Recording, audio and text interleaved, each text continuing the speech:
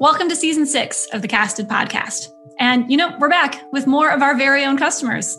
Why, might you ask? Well, because by becoming Casted customers, it's pretty clear how committed they are, not only to podcasting as a key piece of the future of their marketing efforts, but also the bigger picture of how these shows all fit into their integrated marketing strategy. They're the most forward-thinking brands that are harnessing the perspectives of experts with their podcasts. And then they're not stopping there. They're wringing out those interviews to be amplified across all other marketing channels. They're practicing what we preach. And I want you to hear all about what they are doing, why they're doing it, and how you can do it too.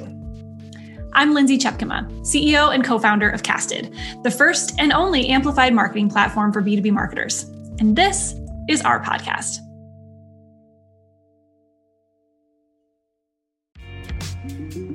Today's conversation is with Dana Iskoldski from BlueCat. Because IT can be a difficult industry to get people to talk about, especially in a B2B podcast, where organizations can be extra careful about what they can safely give away. Well, IT is exactly what BlueCat wanted to cover.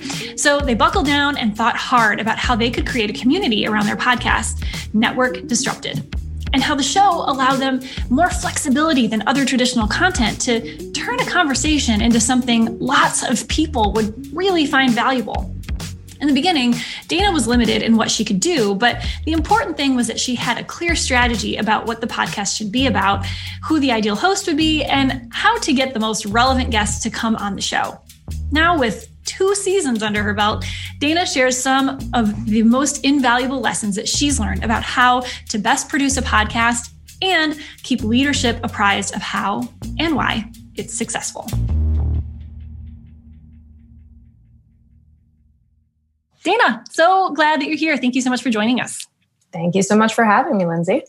All right, so let's talk a little bit first about BlueCat and your show and kind of how it came together and the role that you play. Let's kind of get oriented around that as we kick things off. Sure. So we launched our show in and about 2 years ago.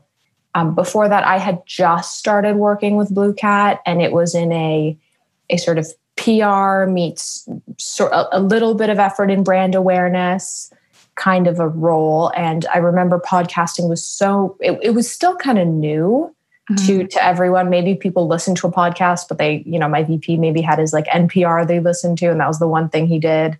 And he didn't necessarily see how you could do a B2B tech podcast and make it successful. But we got to talking about, and this was between my VP of marketing. So his name's Jim.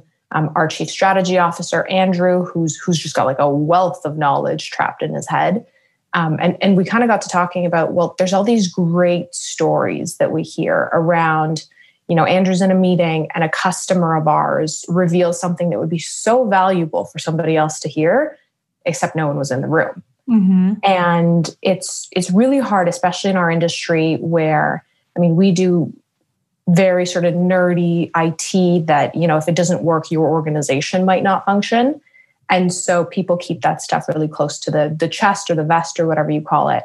So getting someone after a call like that to then come back with you and say, hey, can we write up a case study, or can we do a blog post with you again? Can we take another hour of your time? It's really hard. And so what we started thinking about was, well, how do we create, and we're all about building community, however you measure that or define that. And how do you sort of allow people to make connections through content? And we realized blogging might not necessarily be the best way. Podcasting gives you so much flexibility, and it's still kind of new. You can do a lot with it. You can turn a conversation into something valuable for other people. So that was kind of the genesis of the podcast at BlueCat. That's cool. Very cool. So, and your role there, you, as you just told us, like you were part of how it all came together. And I know that you're running a lot still. So what do you do as far as the show? And kind of, I'm always curious to ask this, like, what else do you do? Because it's very rare that somebody gets to focus on the show full time, right? So how does your role, fit around this podcast, and kind of what are the different roles that you play within the show? Mm-hmm. So I'll start with the context, which is at the time that I started the podcast, I was mostly just responsible for our PR and our influencer relationship strategy. It has since grown. So I've recently taken over just like our content operation. This is very recent. I'm still learning the ropes. But I mean, there's obviously a very clear tie between podcasting and all of those things. Yeah. And it's funny, when we started, the directive was, we want a podcast, right? Figure it out. Yeah. And it really was a pet project. We didn't know how to measure it. So it wasn't like it would count towards the exact same, it wouldn't count the exact same way as the stuff that I did before. So it was really just one of those like moonshoot, offshoot kind of experiments that you do. And thankfully I had the air covered to be able to spend the time on it and to be able to spend enough time on it. Mm-hmm. And as you know, it takes a lot. So I did all of the sort of concept design, the figuring out and sort of hitting your head against a wall around, okay, well, how much capacity do we have for this? Is this a weekly thing? Is that realistic? Mm-hmm. What's it about? Who's on it? What's the format? Worked very closely with our host and BlueCat's chief strategy officer, Andrew, to sort of figure out where are the good topics, who might be a great guest for something like this. And then, so from that design stage, I now produce the podcast. So I don't host it, mm-hmm. but I'll do everything from guest sourcing to arranging, making sure that we get all our editing done. At the very beginning, I started for a very little bit just editing the thing as well. Quickly realized that is not in my wheelhouse of skills and hired someone to do that. First it was just a co-op on our team who happened mm-hmm. to know GarageBand. And we would do a transcript of the episode. I would highlight the bits that I want to keep, send it to her. She'd fix it up for me. Then she had to go back to school, and I convinced her to stay on for a bit actually and continue to do the editing. But after a while, we realized like she's got to start a next internship. I need to find a freelancer for this. Mm-hmm. And so I do the sort of planning around it and the coordination, and I'm on all of the recording calls. So Lindsay, right now it's you and me in sort of our version of this. There's Andrew, the host, which would be you, the guest, which would be me. And then there's sort of an extra person there keeping an eye on the conversation and sort of prompting and helping figure out where can we go, mm-hmm. and just monitoring to make sure everything is working okay. Yeah. So awesome. That's what I do now. And I'm in the midst of planning, or rather the early stages of planning the third season here. Got it. Man, I think that there's probably a lot of people listening that are really resonating with, first of all of the things you're doing, and two, like all the different parts of the process that are involved, right? So let's talk a little bit about each of those stages, right? So putting together your show, what's some of the advice that you would share around those questions that you just asked, or shared that you had asked yourself? Like, what's the format like? Do we have guests? How do we find those guests? Like, how did you start to answer those questions as you were, in your words, kind of designing the show? How did you come to those? How did you really work out that strategy? A lot of it had to do with it, and creativity is kind of bred through limitation, I guess. But we did not have much time or many resources to start off with this thing. And so mm-hmm. There's some really great podcasts out there that are a huge production, both from an audio standpoint and from a storytelling perspective, where they've got interviews interspersed with, voiceover, narration. Yep.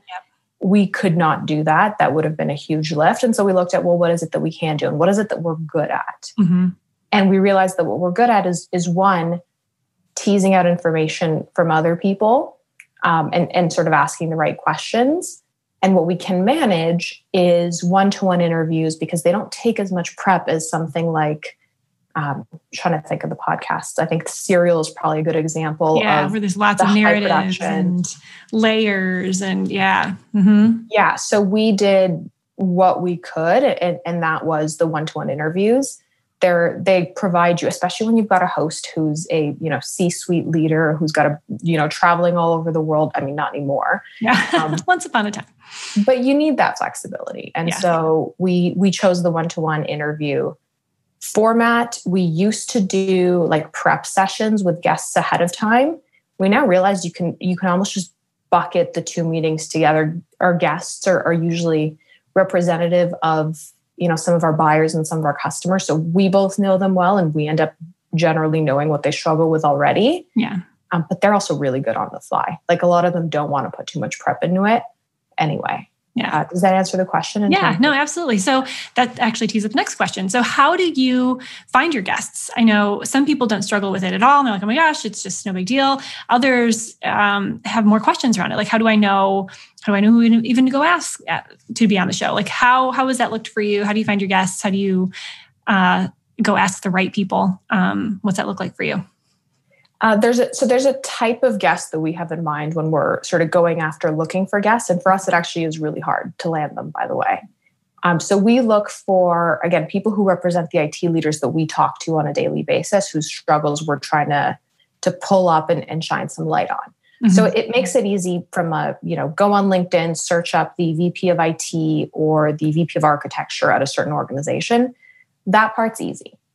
The hard part comes where, and I don't know why, but the folks that we target, their organizations often we find have some sort of policy around, you need to go through an approval chain, or, don't say anything too sensitive. Don't get into the nitty gritty of how you do things, because that's a risk. Certain personas in certain industries and certain verticals are like that. They're more regulated. I mean, if you're going after, for us, we're talking to marketers, right? And this is literally what we do all the time. But you get into IT, you get into security, you get into science or medical device or legal. And all of those people, they either can or can't do it at all.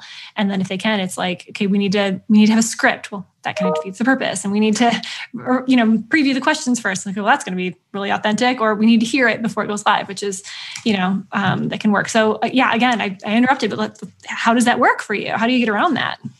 So it's funny that you talk about the casted use case, because I used to work at a company that also marketed software to marketers. Like that was a whole nother world. Yes.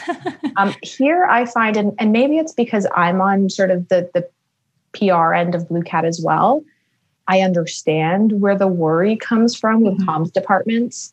And so I've found, like, even when they review things, we send them the transcript up, like, as soon as we have it. I find I haven't had many massive edits come in at all through the past 2 seasons that we've done.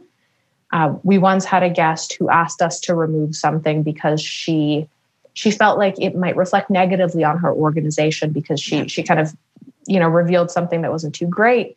But I dug in a little bit and I was like, why are you worried? Is this something confidential, or do you just feel like you're going to look bad?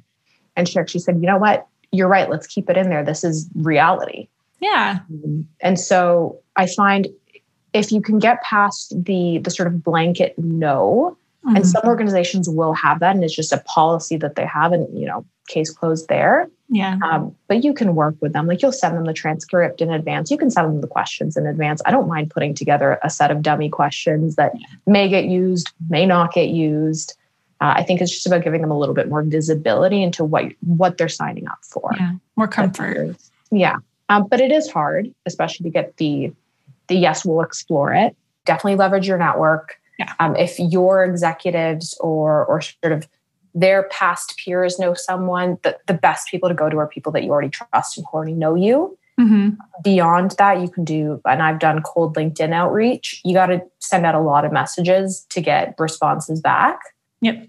Sometimes we found gems. I think another really great thing to do is to look in the news and see who's already being interviewed, featured, whatever it is. You'll find that those people, if they're already there, their comms departments are most likely, flexible.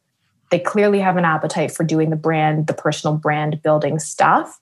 So I've had success there as well. And you can find their emails online pretty easily. Okay, so you've mentioned your host. You have a C-suite host, and it sounds like you guys work really well together, I'm assuming, based on kind of how successful the show has been and everything that I'm hearing so far.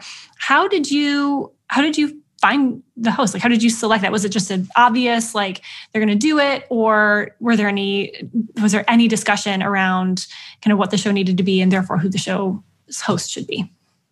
It was kind of obvious. It was partially built around him. And because of the nature of his role and the kinds of interactions he has, natural thought leadership already made it really easy. He was kind of our lined up target from a marketing perspective or brand building perspective as the executive whose brand you're trying to build up. Yeah, that makes sense. So what advice do you have there for others who are in the shoes that you've been in and they're trying to build up their show and maybe it's not as obvious, or maybe there's someone that everybody thinks it's obvious, but maybe that's not the best person for what you're trying to do with the show?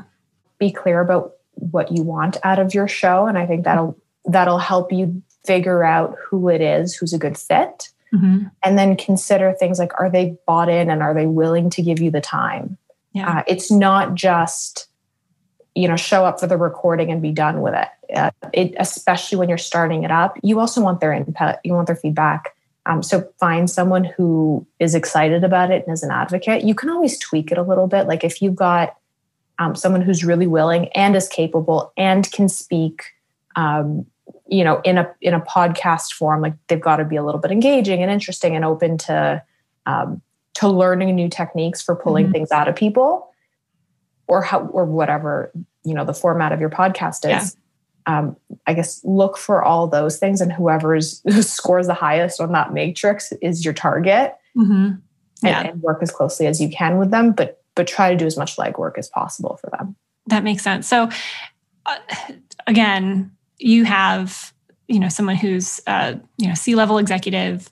This is not, what he's spending all of his time doing. This is not what he should be spending all of his time doing. How do you help manage that time? Do you have any advice that you can give? Because that's something that I hear a lot as far as like, oh, it should definitely be our CMO. It should definitely be our this person, that person, this person. But he or she is very concerned about how much time it's going to take, because it does take time. Like you said, it isn't just showing up for interviews, but there are lots of different ways. I've heard about, like clumping all the interviews together at a certain time of the week or month or whatever.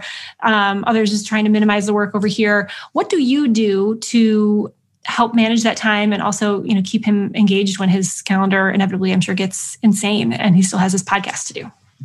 Yeah. So the one tip, and it might not be super relevant to exactly this question, but is make friends with the executive assistant who works with them. They're mm-hmm. going to help you a lot and give you insight into, either how they feel about something or whether they're too busy or what's coming down the pipeline for them. So do that. But then second, do as much research as you can for them. So say you've got a guest and maybe you've done the outreach and they're, the guest is ready to meet your host.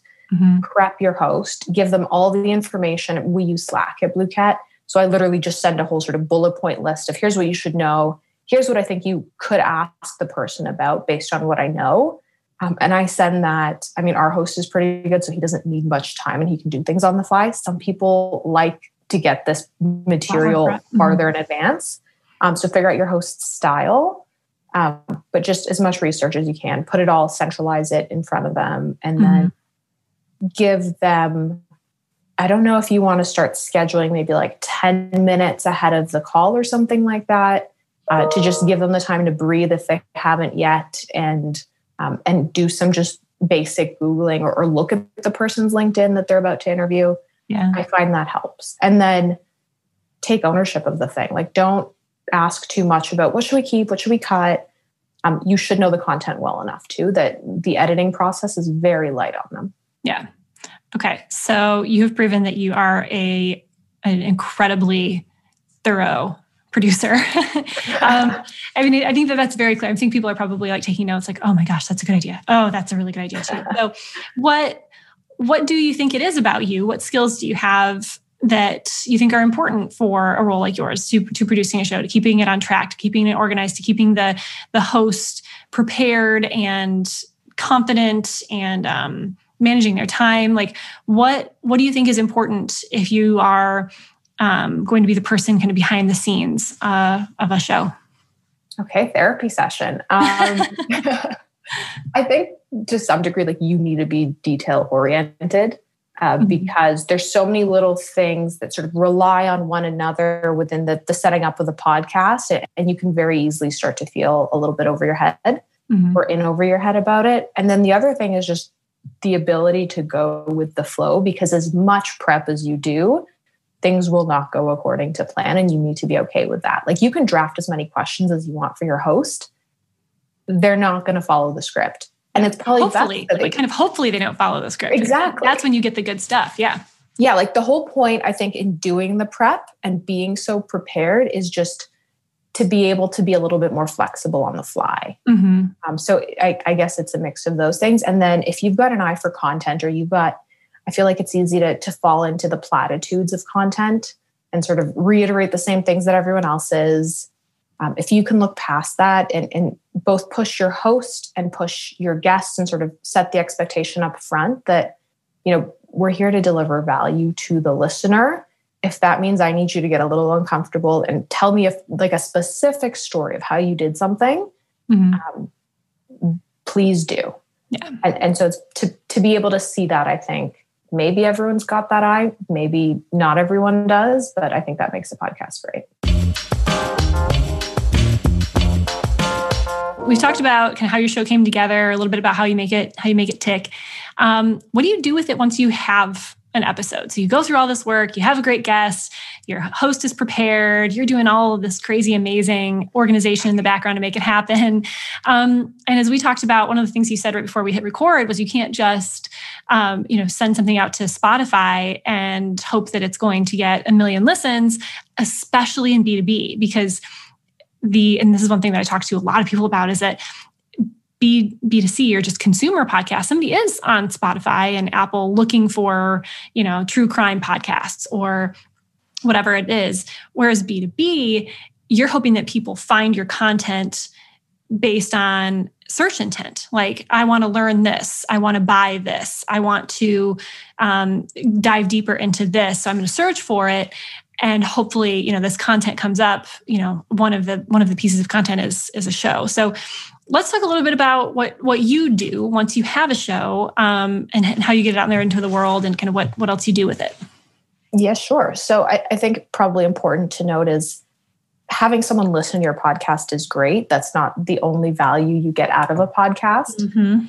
I think for us, especially when we came at it, was amazing if someone listens through all the way to the end. If someone even just knows, though, that the podcast exists and can tie the name of our host to the name of the podcast, and, maybe there's a guest there who's super relevant and someone identifies with, even if they don't listen to the thing, that's success to us. So the sort of high level, I guess you can look at impressions here, but obviously do the whole sort of social sharing. That's kind of the obvious thing. Don't assume that the algorithms are helping you, and get comfortable reposting things a lot and sort of creating a cadence where, you've got this new, and this is a content problem in general, is distribution and how to do that right and make the most of the content piece you just invested time into. Create a cadence where, you've got your podcast. Well, what do you turn that into? Do you turn it into, here's an announcement post, but then pull some stats or some facts out of it for the week after, and then the week after that, and the week after that. So create a bit of a drip. Use your other available channels to your advantage. So if you've got email, if your host knows people, do that. The other thing that we do is we turn our podcast episodes into blogs as well. So we repurpose content in a bunch of ways. We also turn them, we turn our episodes into like these little PowerPoints as well that we post on social as little summaries. But like, not everyone's an audio listener, and that's okay. And if you feel like you can meet people where they're at, and I know this takes time, like summarizing a blog episode is not a 1 hour affair to put onto a blog, or summarizing a podcast episode is not a 1 hour affair. But if you can invest the time there, then you've got another excuse to share it and another excuse to interact with your guest. On the guest front, I find many people just hope that the guest will share. And again, like, not an expectation on guests to be sharing at all. But I think if you're inviting people on your podcast, you've got at least a sense that that community is important, and the value of sort of the network and the amplification that the guest brings exists. This is not my idea. I actually stole it off of somebody else's podcast. Is create a little like fact sheet for your guests after the fact that's almost got all the materials that they're going to need to either send to their comms teams, who, by the way, love this stuff and want to share from their corporate account. It's a great like employer brand thing for them, but also for your guest. So like, I remember fact sheet that I had included, the links to everything, both the podcast episode, the blog, when it comes out, all the socials that are relevant, a couple of sample posts that they could literally copy paste right into their LinkedIn or Twitter, and even some imagery that they could literally swipe. Yeah, just making it super, super easy. I know when people do that, for me, it's like, oh, okay, well, I'll just take this and I'll personalize it a little bit, but giving somebody something to start with, they're that much more likely. I think even people with the best intentions who might love you, love your show, love everything about the experience that they had, people are busy, so the easier, the fewer barriers that they have to scale, the better. And the more likely they're going to take what you have and share it. Okay, so what kind of, in summary, kind of looking at how your show has come together, and you told me you're starting to work on season 3, right? That's coming down the pipe. So you're a couple of seasons in. What overall kind of lessons learned do you wish you had known? What you know then, wish you had known then, what you know now? What would you share to others that are either looking to get started or kind of scale up their podcasting efforts? I would say that it takes a long time, and you're not going to feel a lot of what success or what you think success is going to feel like for a long time. So, set yourself little milestones or little wins, whether it's just making it to publishing the first episode, or, getting the first person to sort of comment on one of your social posts where you shared it out saying, I thought this was great, I listened to it. You're not going to see that in the numbers yet necessarily, but that means so much when a real human being took the time to comment something like that. So progress is slow. Don't assume that it's going to be a smash hit right away. Make sure that you give distribution some solid thought, even though I know you've probably already put a lot of time into doing something. Yeah. And hope that you have enough, I guess, time to put into it, because these things do take a lot of effort. I think one thing that content in general suffers from is the assumption that it's so easy. It's just a blog post. It's why don't I spin up a blog? Why don't I, start a podcast? It takes a lot more work, and just go into it eyes wide open so that you're not surprised, or you don't end up having to go back on a commitment that you made later. Yeah, for sure. Yep. I love your thought there about like the steps along the way, like celebrating the small wins and the small victories, because it is a marathon. It's not a sprint, but that doesn't mean that you have to delay all gratification until you hit 1 million listeners, or, have direct attribution of however much dollars in revenue. Like, there are victories along the way. Like you said, there's publishing the first show. There's getting your first unsolicited feedback or review. There's getting, reaching some milestones of small listeners. Like we had our first 10 listeners. We had our first show that had 100 listeners in the first week. I mean, those things are things to celebrate, because they are showing that momentum is accelerating. And that's what you want, is continued listenership. You want people that are coming back. You want new people being added all the time. And you want to start to get feedback from, internal and external about how it's going and what people think. So, yeah, and don't be afraid to educate people on what a podcast is and how it works is sort of the next thing. Like, these little wins, you might understand what they mean. Keep translating them for the rest of your peers. That's so important for your peers and also for your leadership. Setting expectations around, like, this is why we're doing this. And this is what success looks like in our first month, in our first year. Because even the leaders with the best of intentions, like, hey, we need to go start a podcast, I believe in it, I'm a big fan, might think something is possible that's not. Like, because like you said, content is perceived to be, oh, so easy. Just go start a podcast, right? I keep hearing about how anybody can do it. Well, okay, just because you can doesn't mean it's going to be great, right? And there's a lot of effort that goes into greatness, and there's a lot of time, and there's a lot of, like we said, small victories along the way. So I think that's super important, is making sure you're educating internally, like, hey, this is what we're doing, this is why we're doing it, and this is what we expect to see. Super important. I mean, I can say, like, I did not have that definition of success for a year out. I was kind of taking it like week by week. Thankfully, I had the air cover to be able to do that. So if you've got leadership that allows for that experimentation, take the opportunity so that you can at least learn what success might look like down the road. Yeah. And that's important too. Like, if you had that awareness of like, we don't know, right? This is a test. I think that's important too. Like, even if you say like, I don't know what success looks like, but we're going to try this. And here's these other things that we're going to continue doing that are a little bit more tried and true. Yeah, it's really important going into it. Awesome. This is awesome podcast. Yeah. And so you said season 3 is coming up, maybe in the fall or so, depending on when people are listening. Where can they find it in the meantime? They can find it at networkdisrupted.com, which actually redirects to a casted subdomain. So thanks for hosting that. Or Network Disrupted on Twitter and LinkedIn. Awesome. Well, Dana, thank you so much for being here and for sharing the behind the scenes learnings that you have collected at BlueCat.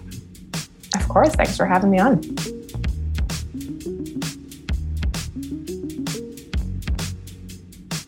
That's our show. Thanks so much for listening. And for more from today's guest and some pretty amazing content that they've inspired, visit casted.us and be sure to subscribe to our newsletter to get the latest on all things amplified marketing, B2B podcasting, and a lot more.